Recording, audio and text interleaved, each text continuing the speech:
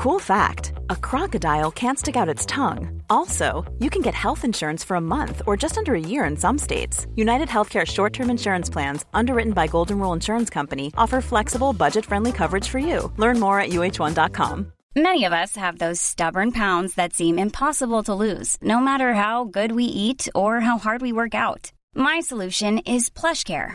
PlushCare is a leading telehealth provider with doctors who are there for you day and night to partner with you in your weight loss journey. They can prescribe FDA-approved weight loss medications like Wegovy and Zepbound for those who qualify. Plus, they accept most insurance plans. To get started, visit plushcare.com/weightloss. That's plushcare.com/weightloss.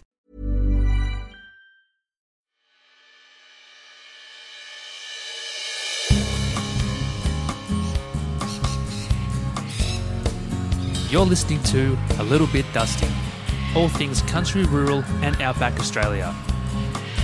Grab a hot or cold one and enjoy the conversation ahead. Thanks very much for tuning in to another episode of A Little Bit Dusty. This was a very, very interesting conversation that I had with Michael Cummins. He's been involved with a variety of careers over his lifetime and majoring in those in mainly emergency services. This is just a little bit of a trigger warning due to the content of the nature that we talk about. We do talk about things such as alcoholism, domestic violence, drug and alcohol abuse, and suicide as well. So just a bit of a trigger warning. It's a very, very interesting chat, and we talk about all sorts of things, diving into the mental health train a little bit as well. So I thoroughly enjoyed it, got a lot out of it, and it was good to get that insight of what it's like to working with or chatting to a man who's been involved with some really adrenaline-thrilling careers over the last kind of 30 years or so. He's been involved with a lot more support and peer support kind of things as of recent, and yeah, we covered a lot of cool ground. So enjoy episode 7 with Michael Cummins. G'day guys, welcome to another episode of A Little Bit Dusty. We are now at episode 7, and I've been looking forward to this chat. This is going to be pretty interesting. We're chatting to Michael Cummins. He's been involved in a variety of different careers over his time, especially in the emergency services, and he joins us now. Michael Cummins, how are you, mate? Yeah, no, travelling well. Yep. That's going right. good, Now, actually. do you want me to call you Mick or Michael? Yeah, no, Mick's fine. Yeah, Mick's fine? All right, yeah. cool. Yep. Easy. Cool. So let's start with telling the listeners where you're based now, what you do for work currently, and how you've been going since this whole kind of crazy pandemic's taken place. Okay, so I'm based down near Geelong, Bowen Heads. Work-wise, I guess for the last, say, 10 or 11 years, it's been workplace health and safety across various industries, just contract work, 6, 7, 8, 9, 12-month contracts. Sometimes they roll one into another, but just been doing that sort of work. Sometimes it's a one-man show, and other times I've been fortunate to employ some really good people on some pretty interesting projects. Awesome. Oh, very nice. Now, you were born in Wagga. How would you describe that environment to listeners who haven't been to that town or anywhere similar before? Wagga. I was born in mid-50s or late 50s, so I grew up on a dairy farm just over the Victoria-New South Wales border in the Upper Murray. Oh, wow, on a dairy farm. Yeah, so Dad had a soldier settlers block, so I lived there probably until I was about 16 or 17, and there was no future for me on a farm. So I was schooling. I went to school, but that was about it. Right. So yep. I just looked to Melbourne. I had two of my brothers living down in Melbourne, so I just packed my bongos and went down there. So I was going to ask, did you enjoy kind of growing up in that area? But it seems like when you're in your kind of mid-teens, you're looking for a bit of a change of scenery and change of environment, eh? Oh, look, I think there was no future for me there. And so Dad was, he'd returned from World War II, so I was a very late addition to the family. Like he was 50 when I was born. Okay. Excuse me. So he was a drover by occupation. He'd lived through the Depression. So a very interesting sort of character now that I reflect back on it. Right. Some of the ways, some of his behaviours and things I can see now why he did it, but at the time it was just a part of life, or I never really thought about it too much. But so I worked with him on droving camps and things like that, but there was certainly no future for that for me. So that's why, I think in New South Wales, you could get your driver's license at 17, and I was out of there as quick as I could. There you go. Wow. So, as you said, your father was a drover, and you spent a bit of time out of school to learn about, what goes on in the paddocks. For those who haven't really, don't know too much about it, what is the role of a drover, and what are some of the risks and rewards associated with the job? Well, for him, I guess he was basically the boss, and I was the offsider. It was, interesting enough, it was fairly well rewarded money wise, but you were there 24/7. So in New South Wales, they had, I think it was 6 miles between stock reserves. So you'd get the mob of cattle and you take them from one location to the next. Okay. So on, back roads they were mostly on. But Dad being Dad, every so often he'd have a bit of a disagreement with somebody in a car, or somebody would drive up a bit too quick, or they'd beep the horn, or do all sorts of weird and wonderful stuff. And he had a very, very quick temper. Okay. So it didn't take him much, and he's a big guy, big strong bloke, and it didn't take him much to fly off the handle. And I saw some interesting things over the years that I thought, geez, if he doesn't end up in jail over this, I'll go, hey, but he seemed to survive them all. So, yeah, it was a good experience, and what it taught me was to shut my mouth, open my eyes, and listen. Yep. Yeah, right. Fair enough. See, in the message you sent us before this chat, you stated, well, as you just then, a couple of good stories between some of the interactions between your dad and the public. Would you care to share a few that sparked to mind? Yeah, I mean, there's probably one that really sticks out. We had a mob on the road one day, and this bloke come racing up in a car, and I still remember it was a little sports car, some MG type thing, and he come up a bit quick, and he's beeping the horn and carrying on. And Dad just rode up next to him, and Dad must have been having a bad day. And he's just reached down off the horse, just grabbed him by the scruff of the neck and pulled him out of the car, and more or less dragged him over to a bridge. And there was a fair old drop-off, it would have hurt. And he's hanging him over the bridge saying, give me a good reason why I shouldn't drop you over, with a few descriptive words in that, and the girl screaming. And anyway, up pulls this little blue Mini Cooper S, and that was the favoured vehicle of New South Wales Highway Patrol those days. And really? Out steps out of the car a bloke in a blue uniform, and I thought, whoa, this is going to get interesting. Yeah. Anyway, it all calmed down pretty quick, and this bloke in the blue uniform said to the fellow in the MG, follow me into town. So anyway, they got in their cars and slowly drove off, and I went up to Dad and I said, "You worried about that?" He said, "No." I said, "What about the coppers?" And he said, "No, no worries at all." He said, that bloke wasn't a copper. He said, "If you looked hard, it was a RAF uniform." So there was a big RAF base on the edge of Wagga. So this guy, out of the goodness of his heart, calmed it down.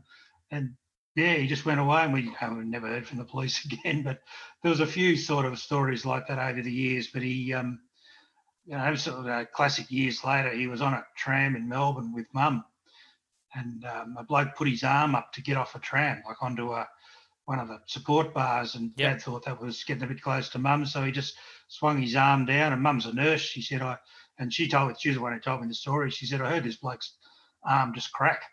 And Dad had given him a fair old whack, but that was him. It was just calmness to absolute 0 to 100, violence in the heart of in a split second. And all the kids, we all knew how to sort of deal with it. But now that I look back on it, he picked up a classic dose of PTSD as a result of serving overseas in the army in World War II. Yeah, that's understandable.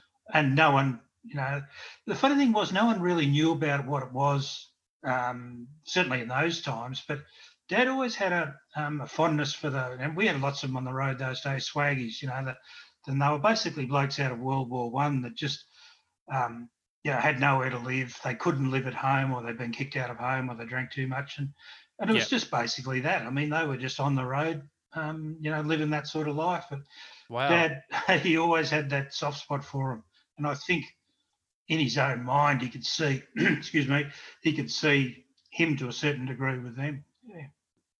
Wow. So, it's pretty understandable that, given what he's been through, that resembles his characteristic. But it sounds like it's a very thick-skinned, hard man that he didn't want to muck around with. He's pretty tough. But he, he's sort of in a funny way. Sometimes I used to think he was sort of like the oldest hippie in the world. He didn't care much about possessions, and he more or less lived, fortnight to fortnight. And then I think one day he had to, he worked out that he could apply for the pension. And when they said to him, "Oh, produce your tax file number," and that was a pretty interesting conversation because I don't think he'd ever done one. But he got through it all, and I think the RSL had a few advocates those days. Anyway, they got him onto this gold card thing, which gave him free hospitals and doctors and things. And but he was born in 1906 and he died. Wow.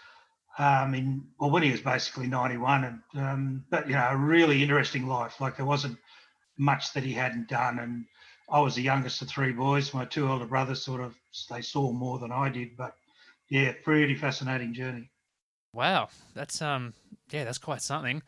Yeah. So that was just after you kind of mid-teens, around like 18, 19, you ventured on to become a police officer in Victoria. What made you choose to become a cop in the first place, and especially kind of around rural Victoria? So look, I'd left Melbourne. I'd left home, gone to Melbourne, and the jobs down there. There's a couple of footy clubs I played with. They got me jobs working in factories and stuff. And boy from the bush, I didn't like it much. So I was home at one stage, and I went down to the local police station and just grabbed the application form and threw it in. I mean, I knew the local policeman there. My eldest brother was in the police force then. Oh, okay. And so I just put the application in, didn't think much more about it.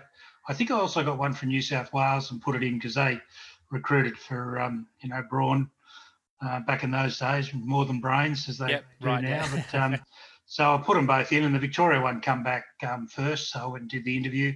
Oh, cool. And that was fine. So about 2 weeks after my 19th birthday, I went to the police academy, and the middle of 1977 I graduated. So I was 19 when I graduated. And really, I just thought I'll do this for a couple of years and move on. And then I was there for 30 years basically. And wow, 30 years. I loved it. It was a great job. It's a fantastic job. I'd recommend it to anyone. But It's like all those jobs. You pay a price. And at the time, if you'd have said to me, certain things are going to happen in your life, I wouldn't have listened to you because all I could see was having a good time. And when I graduated, I'm out working. Fun times. I had a uniform, and all the girls loved uniforms. It was just a great time. That's very true. So, but it was great. I enjoyed it. I did have a love for the bush though. So as soon as I could, I did a few years in the city and then transferred to the country. And then at that time, I met my wife while I was still in the city, and I spent a couple of years in the rural area. Then I went back to Melbourne and worked for about 3 years out in the western suburbs. And then I thought, if I want to keep my marriage going, it's time for me to move back up to the country again. And that's what we did. And then through a succession of, 2 kids were born. And I sort of worked around the northeast of Victoria, up around Alexandra and Mansfield and those places. And, I really, I enjoyed it, but you were working by yourself all the time. So it was pretty risky work. If you went to any sort of critical incidents, there's a good chance you were going to be there by yourself, or you'd be the first one there, and you might be the first one there dealing with the whole thing as it unfolded, by yourself. And those days, we didn't have access to that mental health support. If you wanted to talk about something, it just wasn't the done thing. If you wanted to unwind after a job and you were a drinker, well, you go down to the pub and you have 20 beers. And if it was a really nasty job, you had 30 beers. That's, do that once in a blue moon, you'll get away with it. Do that on a continual basis and you will struggle. And that's what I saw a lot of my, good mates and workmates. And I saw a lot of them, fall by the wayside simply because their coping mechanisms weren't as good as they should be. And certainly from an organisational point of view, they weren't supported as well as they could be. It was like all mental health, and, you fast forward even to the work I do now, it's much, much, much better than, what it was. But mental health was a taboo subject. Yeah. Yeah, I mean, yeah, being a policeman's not an easy job, and I've read a few police and detectives biographies and books, and Yep. they all say, yeah, a similar thing, Mick. That yeah, if it was a bad job, they'd all hit the booze, and that was kind of one way just to cope with it. But that has a pretty dire consequence down the track. And as you stated earlier, seeing some things that you've seen, probably by yourself out in the rural areas could probably pay a massive price for your mental health as well. So. Yeah, look, it's not an easy job, and I commend anyone who wants to give it a go. And it depends on whatever. Some people have different opinions about the police, but at the end of the day, it is a job to do when you're there to serve the public, and that's the main group that people call if something's if they're in danger or if something's wrong. So, yeah, for 30 years in the service, I commend you on that. It's a pretty tough gig. Yeah, I left when I was 49. I picked up a job working overseas in Iraq, teaching Iraqi police how to be policemen. Wow. So I did that for about 7, 8, 9 months, and then it was getting a bit dangerous. We were working well and truly outside of Baghdad, about 160 k's out, so the road trips weren't much fun. Is that when there was quite a bit of heat going on? Oh, yeah. The convoys were getting hit, and the base that we're on were a few times the mortars and the rockets come over the fence. Wow. So it was, I'm probably, at the wrong end of my career to be doing things like that. I enjoyed the work. I worked with some fantastic people, people that unfortunately, 2 of our training team were killed. But it was, I loved the work, but I could see that, there's no real long-term future for me. And it was putting a fair bit of stress on my wife and on my family. So I come home, and then I decided to cross over into the construction industry. Okay. Yeah. I just want to go back to your rural police kind of time there. Yep. Are the type of crimes vastly different in country areas compared to a city cop? Yeah. There was a lot of the domestic violence was more hidden in the bush. It was there. I mean, as a percentage, it's always there. It was more hidden. Pub brawls and things were, those sorts of things were there. So you generally went to them one up. I worked up at Can River in East Gippsland, and that was a pretty tough sort of timber town, and good people. But, if you went to some incidents up there, you knew that if you said to someone, listen, either quieten down or else, you had to be able to produce the or else. Otherwise, it wasn't going to be much fun for you. Look, certainly, you didn't have a lot of your armed robberies and things that you have in the city. You didn't have... you still had a lot of, you had your murders, you had a lot of suicides in the bush. I probably attended, percentage-wise, a lot more in the country than I ever did in the city. So that was mental health once again. It was unmanly or unwomanly, whatever the correct terminology was, to go and seek help. So you let, these people let the whole thing build up in them. Yep. So a lot of suicides and across a broad range. I mean, I think the youngest was about 15 and the oldest was, probably up in their 80s. So statistically, it ticked all the boxes, but for me, they're doing the paperwork, submitting the reports to the coroner. It was you go to the incident, you'd live the incident, you'd go back to the office, you'd get the statements, you'd type them all up, so you'd relive it again. You'd relive it again as you put it all together. You put it in to the through the checking services. It might come back to add, you need a bit more detail here, so you'd relive it again. Far out. It'd get to the coroner's court.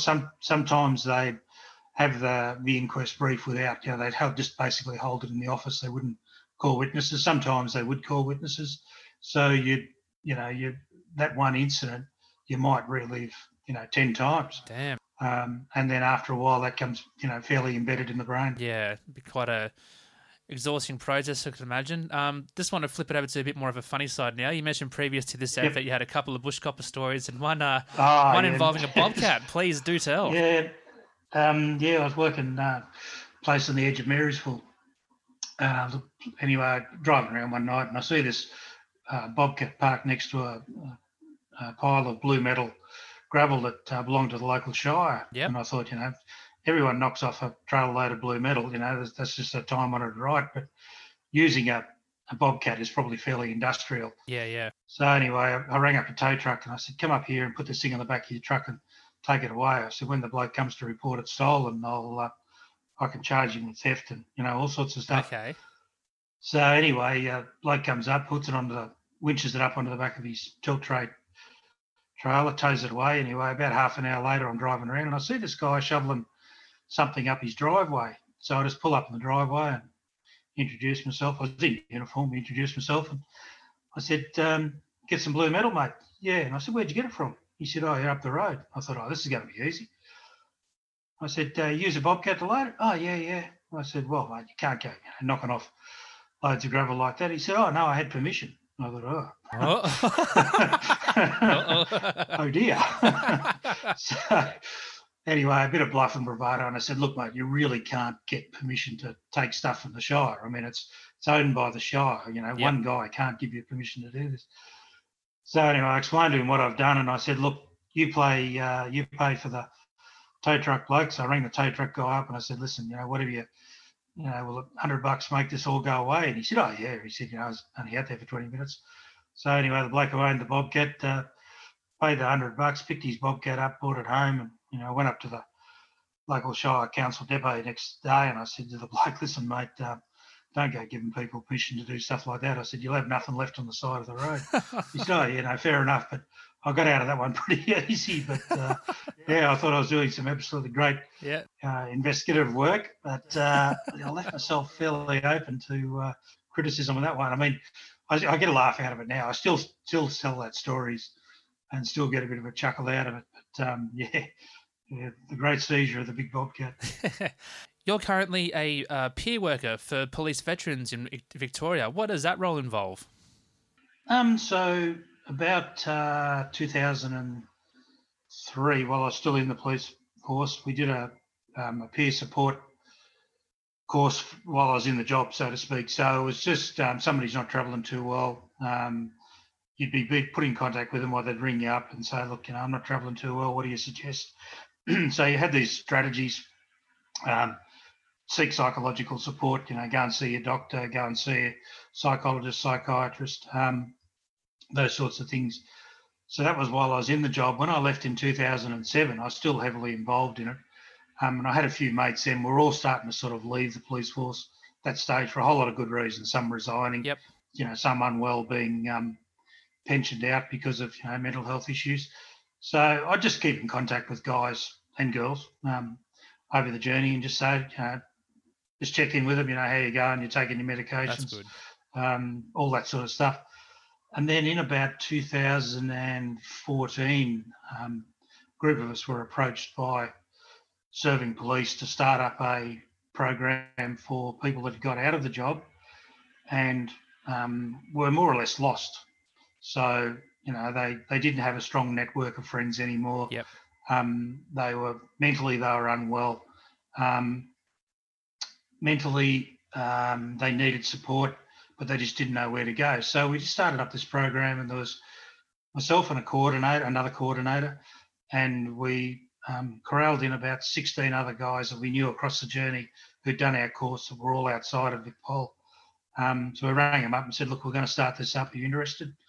And every one of them come on board. So we then put it out there, if anyone wants someone to chat to. And really that's how it all sort of started off. And I think in the first 2 years, it was just the two of us doing it with our peers. So It was all for love. There was no money exchanged hands. It was just all volunteer stuff. So we did, I think it was about 800 contacts in 2 years. Wow. Some of it was just one. Yeah, that's huge. It's incredible numbers. So some of it was just a one phone call. Where can I do this or how can I do that? And you'd sort it out. Some of it was more long term. Some of it's people I still talk to.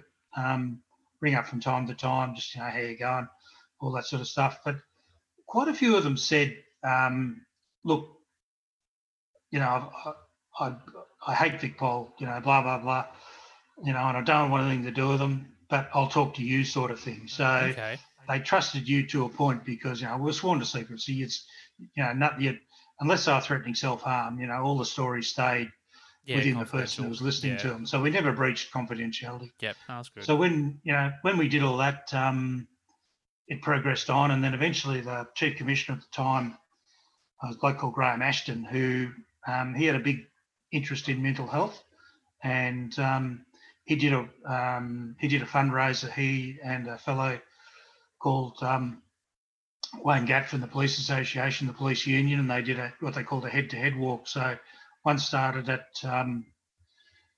Mallacoota up in East Gippsland, and one started at Mildura, and they both started walking. They did 1,000 k's each. Whoa! And over a period of about 3.5 weeks, and they both met at Wangaratta, and then they did some fundraising along the way and got some corporate sponsorship. So what they did is it gave us a money base to move away from what was just basically two of us running it with no structured body. So we didn't have a committee of management. We had people that were supporting us within VicPol, within mental health services, and it was great. It was fantastic. But from a long-term point of view, if one of us fell over, then the whole program would struggle. So we got the structure up. We got a management team up. We got charitable status, all those sorts of things, and it then gave me the opportunity to step back from it a bit, because that wasn't my strength. My strengths were talking to people. My strengths were there being in the field, and that was just great. I really enjoyed. Cool fact, a crocodile can't stick out its tongue. Also, you can get health insurance for a month or just under a year in some states. United Healthcare short-term insurance plans, underwritten by Golden Rule Insurance Company, offer flexible, budget-friendly coverage for you. Learn more at uh1.com. It's that time of the year. Your vacation is coming up. You can already hear the beach waves, feel the warm breeze, relax, and think about work. You really, really want it all to work out while you're away. Monday.com gives you and the team that peace of mind. When all work is on one platform and everyone's in sync, things just flow. Wherever you are, tap the banner to go to Monday.com. There's never been a faster or easier way to start your weight loss journey than with PlushCare. PlushCare accepts most insurance plans and gives you online access to board-certified physicians who can prescribe FDA-approved weight loss medications like Wegovy and Zepbound for those who qualify. Take charge of your health and speak with a board-certified physician about a weight loss plan that's right for you. Get started today at plushcare.com/weight loss. That's plushcare.com/weight loss. plushcare.com/weight loss. Hey, it's Ryan Reynolds, and I'm here with Keith, co-star of my upcoming film, If, only in theaters May 17th. Do you want to tell people the big news? All right, I'll do it. Sign up now and you'll get unlimited for $15 a month and 6 months of Paramount Plus Essential Plan on us. MintMobile.com/switch. Upfront payment of $45 equivalent to $15 per month. Unlimited over 40 gigabytes per month. Face lower speeds. Videos at 480p. Active Mint customers by 531.24 get 6 months of Paramount Plus Essential Plan. Auto renews after 6 months. Offer ends May 31st, 2024. Separate Paramount Plus registration required. Terms and conditions apply if rated PG. Stepping away from that role again and just supporting the people out in the field. So I guess now we're probably up around that 2,000 odd that we've, spoken to over the journey. Unreal, that's great. We've got a professional health service person that works with us now, funded by VicPol, and that's her role. She just matches peers, and we've now got about 40 or 50 odd peers. We match them to people with that might want support, and Becca's just fantastic. She's really good at what she does. She cares, and we get some good outcomes. But look, in saying that, across the journey, we've had two that have that we've been supporting that have suicided. I realise there's nothing we can do, but it's still it hurts. Yeah. Excuse me, cuts a bit, but You're right, mate. You take as much time as you need. Yeah, no, it's fine. I saw when I got to this part of the interview. But yeah, look, we got to the point now where we support a lot. We're doing a lot. It's more recognised within the broader emergency services community that there is a mental health issue, and that's with us, the fireys, the paramedics, within the prison system, expanded out to the SES, expanded out further to even nurses and anyone working in that front line of dealing with people. I think that the whole mental health stuff is just we scratched the tip of the iceberg. We've worked out one day there's probably, 10 or 12,000 police veterans out there that, we've only, probably dealt with maybe, 10%, 15%, 20%, who knows, Yep. And across Australia, you lose, I think it's about 100 per annum each year, first responders who die by suicide. So, whatever way you look at it, it's 2 a week, across all services. Yeah.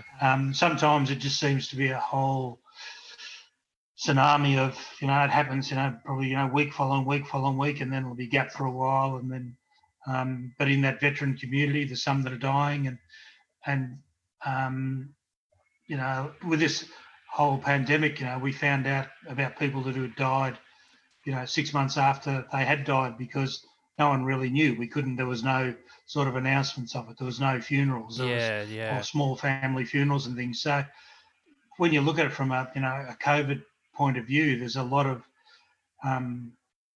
byproduct, if you want to call it that, of people that have died. And it's has COVID been the blame? Maybe not, but it's certainly been an influencing factor, I think. Yeah, 100%. And unfortunately, that's because we hear about daily cases every day. It seems like it almost distracts from other news stories or from other statistics or numbers of people that are lost. And if from the numbers you're saying before, if 2 are dying per week, say, by the average, it's the effect that it has on that community and also their family and friends and that sort of stuff takes a massive toll. So look, I just want to say now, I just want to commend you for your peer support that you've started, the numbers that have grown, and that's a massive, very important role to make sure that everyone who's put themselves out in line every day is coming home safe. So well done to you and your team for doing such a tremendous effort. That's that's absolutely huge, mate. Look, it's been great, and look, once again, I take my hat off to the peers that have got out there. I mean, we all do it for free. No one gets there's no reward for it. The only reward is doing the job. Yeah. So I suppose if that in the big team of in the big scheme of things, and working in that whole team's environment, it's been great. It's been great what they've done, and it's been great what they're going to do in the future. We're here forever, sort of thing. Yeah. So if I give it away in the next few years because I think it's time for me and my time's been and gone, or my time's up, then I'll happily step away, knowing that whoever comes behind me is really good at what they do, and has that interest in what they that interest in helping others. 100%. Oh, it's just unreal. Now, you've done a variety of work outside of the white and blue as well. Let's talk about the construction industry. You've had about 20 years of experience in investigation, reporting, site work consultancy, audits and management. What kind of led you into the on-site kind of safety part of the field? Look, I think I probably would, I had crane tickets and dogging, rigging tickets and excavators and loaders and things, but the reality was I was okay at it, but I wasn't great, and so I looked at it and I thought, well, what's my strengths in amongst this entire industry? And I like the industry. There's you meet some really good people, from the guys down, digging the trenches to the engineers, and everything in between. So I looked at, what is my strength? And I thought, well, making a workplace safe is probably my strength. So I looked at, I did an OH&S course. 2009, I went to New Zealand after the first earthquake. So I did some health and safety stuff over there, as well as assessments of houses. So they team you up with a builder and you go around and look at houses that have been hit by the earthquake. And then I was on and off there until second earthquake hit, and I was about 1.5 km from CBD of Christchurch when that happened. So, very lucky to survive that. And then we come home for a week after that, and then went back, and so I stayed there for probably another 2 or 3 months, and then that work was actually starting to get to me, and I think it was because after that first earthquake, it was property damage. No one was injured, but after that second earthquake, there was 100, take a bit of a stab here, 140, 50 odd people that were killed, and then a lot, seriously injured. And it just changed the whole atmosphere of what we were doing. And I was starting to bring it home. So I knew that if I was starting to bring it home, it was time to get out of that, go and do something else. Yeah. So I come back and I'd had my work, some qualifications. So I think I applied for a job as a safety manager at a quarry. Then I got a job on a mine site up in mineral sands mine site, and then that progressed on to some work in construction in the dairy industry. So some fantastic companies like Fonterra. I subcontracted to some New Zealand companies who were putting in new equipment. So that was, a really good learning experience.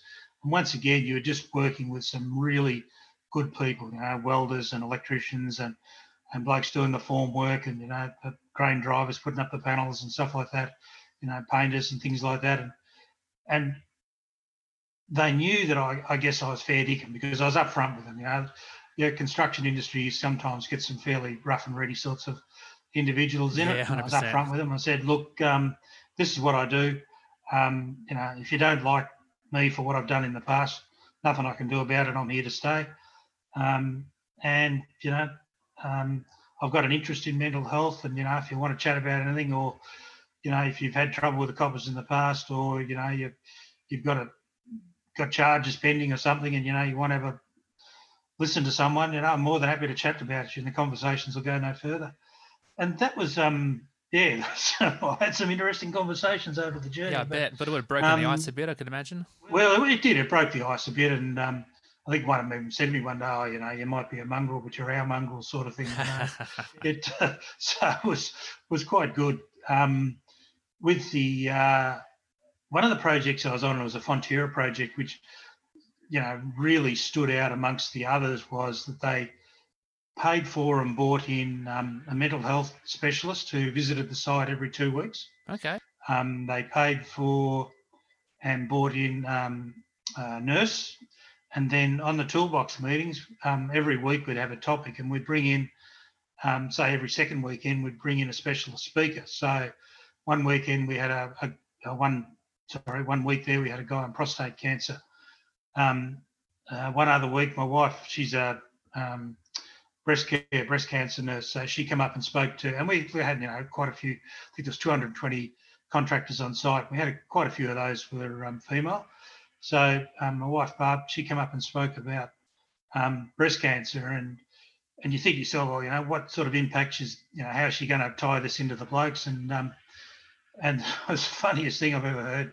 She was sitting there and she just said, look, the reason you guys are so good at testing for lumps and bumps is that most of the time you got your hands down the front of your jocks anyway. You know all about it. Well, that just cracked the whole room up, and she had them then. And she spoke about that, and she spoke about cancer from a health point, cancer, being on your game, and being responsive and checking for any of the warning sorts of signs. Yep. And we had another guy who come in. He was a specialist in workplace suicides. He had a carpentry background. He was a fellow from Castlemaine, and he come in and spoke to the guys. And I reckon tough role. We had about 20. They were basically queued, and I took him around the site, and I inducted him onto the site. And I said, "Listen, don't injure yourself because I'll get into trouble, but wander around and have a bit of a chat to the blokes." And I said, "You got my permission?" Not that I had the permission to give, but anyway. Around he went, and he probably spent, best part of a day there chatting to the guys, and, it started some really good relationships. And probably at that time, that whole ice epidemic, call it what you want. It's still going. It's still going. It was ripping through, basically the northeast of Victoria. So the specialist we had there, she wasn't so much talking to the guys about, the addictive phases of what the ice was. She was talking to them about family. If you've got families ripping you off, if you've got siblings or whatever, or mates that are stealing left, right, and centre, well, these are some of the things that you can do. These are some of the tricks of the trade. These are the people you can suggest they can go and see. So it really you got the same result, but you weren't in their face saying if you take drugs you'll die and all that sort of stuff. It was really she got the message across. Different. Yeah. In a different way. And she was just absolutely fantastic. And what happened after the project basically wound up, the guys had her phone number, and she made it known that she was based out of Albury Wodonga, I think, and she just said, "I'll keep working with you. You keep ringing me." And that's exactly what happened. Awesome. Yeah. Wow, that's unreal. Yeah. So Fonterra did that, and I take my hat off to them for probably supporting it as a concept, and then paying for it. Like, nothing's for free, but looking at the workplace and saying, it's not just about people signing a JSA or a set of swims for the day, or doing a drug and alcohol test for the day. It's more about there's greater values in this than you coming to work and going home safe. That's an absolute prime one. Yeah, 100%. But the mental health part of it is supremely important too, because it's important to the worker, and it's more important, or is equal as important, to the family at home. And if they're going through issues, and that guy can come home with a few strategies, or say, "Here's a phone number, give this person a ring." How good is that? Yeah, 100%. Since your variety of work that you've done over the years, I'm starting to assume you're a bit of an adrenaline junkie. You've been a volunteer for CFA Victoria and had experience dealing with medical emergency and other volunteer support strategies. What kind of drives you to continue helping people? Is it the community you surround yourself with, and that sense of being a part of it and protecting your community? I think it probably goes back to joining the police force when you're 18 or 19. It becomes ingrained in you that you can't walk away, you can't run away. If you're it, you're it. So, there's times during that police journey where I thought to myself, geez, if I get out of this, if I get out of this alive, I'm a happy man. But if I get out of this without copping an absolute flogging, I'm a really happy man. The CFA, I joined the CFA in the mid-'80s, and this is an absolute true story. I was living out on a farm and I had no water in the water tank. So I went down to the local fire shed and I said, "Listen, can I borrow your fire truck? I need to fill up my water tank." And they said, "Yeah, if you join up." In those days, it was much different now. You just signed a bit of paper, and the training was, this is your truck. You've got a truck license. Away you go. Now, they're all petrol tankers, and, it's much, much less structured than what it is now. And that's how I joined. And then over the journey, it became more formalised. There was more training, and there was strike teams, and because if I was working in a country environment, my first duty was to the police. So generally, if there was a fire, I was out there as a copper anyway. I wasn't out there as a fireman.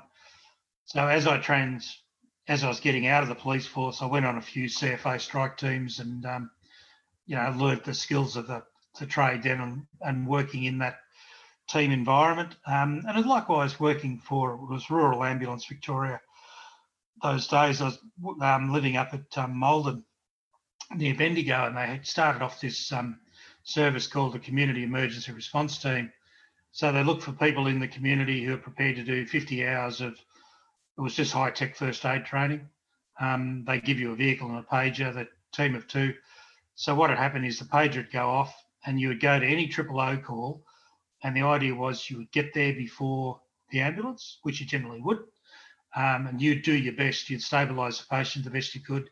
You had defibrillators if it was a heart attack or things like that. Or a car accident, you'd go out to those. So you'd sit there. If you were there first, take control of the scene, work in with your CERT team partner that you're with, and then wait for the paramedics to turn up. And I must admit, mate, I used to always love it when those blue and reds come up over the hill, and I knew that I can imagine they were coming, and I loved it every time they pulled up. There was no, I'd do the handovers and go, whew, thank goodness for that. And we're lucky here in Victoria, and probably where I've worked around Australia, and comparing to some places I've been overseas, we've got in Australia, we've got fantastic emergency response people. But yeah, I don't know if I was an adrenaline junkie. I think it was more just service to the community, and it was in an environment that I understood, and it was in an environment that I wanted to be in, and it was an environment that you get a tremendous amount of satisfaction out of. Yeah. Wow, that's a very powerful trait to have, and I really commend you for that. We're kind of nearing the end of the episode, and I kind of ask this question to each guest. What kind of advice would you give to anyone wanting to hit the gravel for the first time? Anything to look out for any tips and tricks for a first-time kind of outback adventure? Yeah, do a bit of your homework. Like anything, just plan it. Prior preparation prevents, I'll take out that other word that starts with P, poor performance. And Yeah. basically just think, plan, do, review, and that's what it's all about. And really, I mean, that's your life journey. If you think about it, you plan it, you do it, you review it, you think, well, I won't make those mistakes again. That's what it's all about. And I've applied that to everything that I've tried to do. And look, sometimes I've made mistakes. Don't you worry about that. I'm not Mr. Perfect.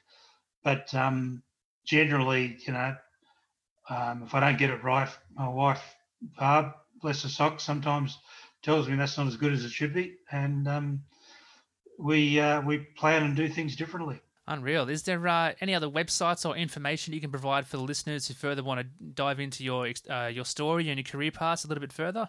Look, if you've got an interest in emergency services, say, I thoroughly recommend it. If you're working in a country environment, have a look at, I'm pretty sure that New South Wales, I know the states all have them. You can be, volunteer paramedics, or not paramedic, volunteer ambulance officers, I think they call them. And it can give you a start. I mean, it might lead you into a career of being a paramedic. You can be a volunteer within the country fire authorities or services in South Australia or CFS in New South Wales. They offer some fantastic training, great teamwork training. You work and do jobs with some great people. I think Google is your friend. If you've got an interest in a particular, say, mental health aspect, and it's a bit like the trademark shirt, this is a conversation starter. And if somebody has that conversation with you, then I think you're duty bound to have a bit of an idea about what's going on in your local community. You're duty bound to have an idea of, okay,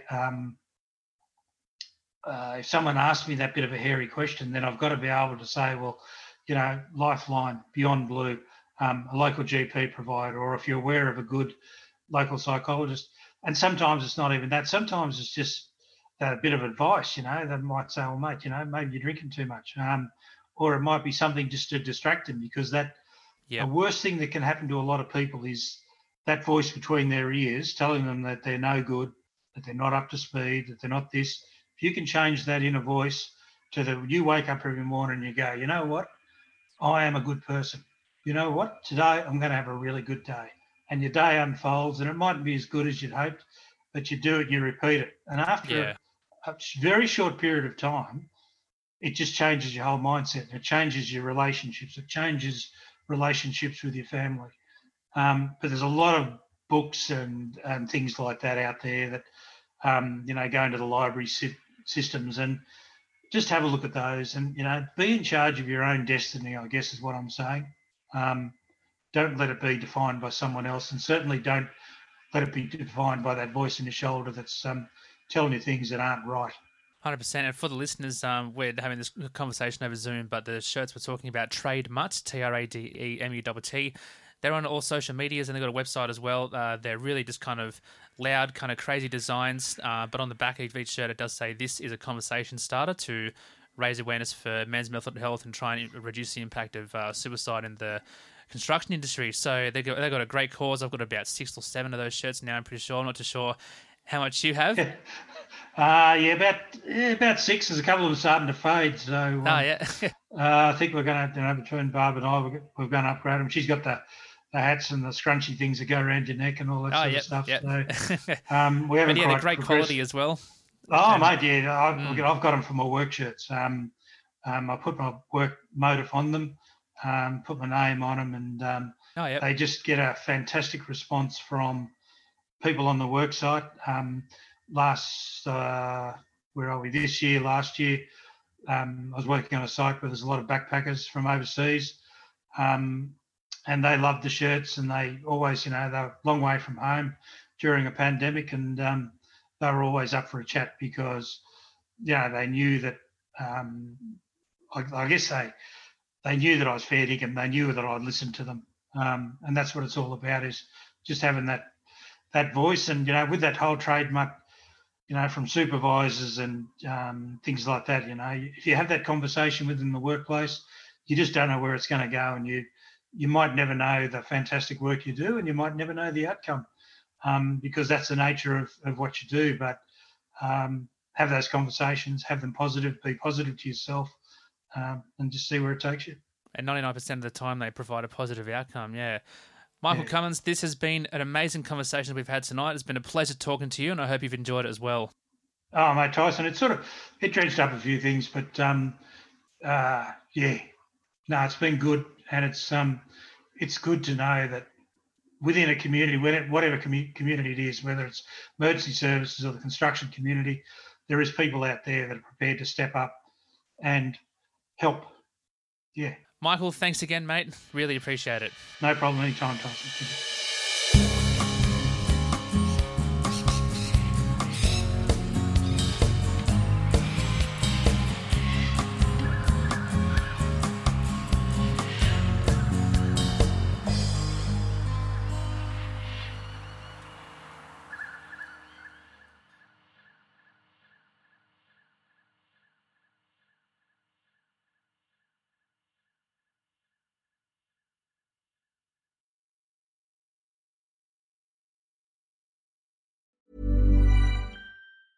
Hey, it's Paige DeSorbo from Giggly Squad. High quality fashion without the price tag. Say hello to Quince.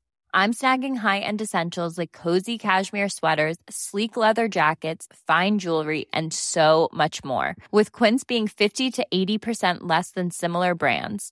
And they partner with factories that prioritize safe, ethical, and responsible manufacturing. I love that. Luxury quality within reach. Go to quince.com/style to get free shipping and 365-day returns on your next order. Quince.com/style. Okay, I have two new obsessions that I need to share with you. Impress No Glue Press-On Manis and Impress Press-On Falsies Lashes. Trust me, these are getting ready game changers. Both require no glue, so there is no damage to your natural nails and lashes, no mess, and no annoying dry times. Just one step and you're done. Boom. Instant glam. Visit impressbeauty.com/presson and use code PRESSON25 at checkout for 25% off Impress Manicure and Press-On Falsies. Planning for your next trip? Elevate your travel style with Quince. Quince has all the jet-setting essentials you'll want for your next getaway, like European linen, premium luggage options, buttery soft Italian leather bags, and so much more. And is all priced at 50 to 80% less than similar brands. Plus, Quince only works with factories that use safe and ethical manufacturing practices. Pack your bags with high-quality essentials you'll be wearing for vacations to come with Quince. Go to quince.com/pack for free shipping and 365-day returns.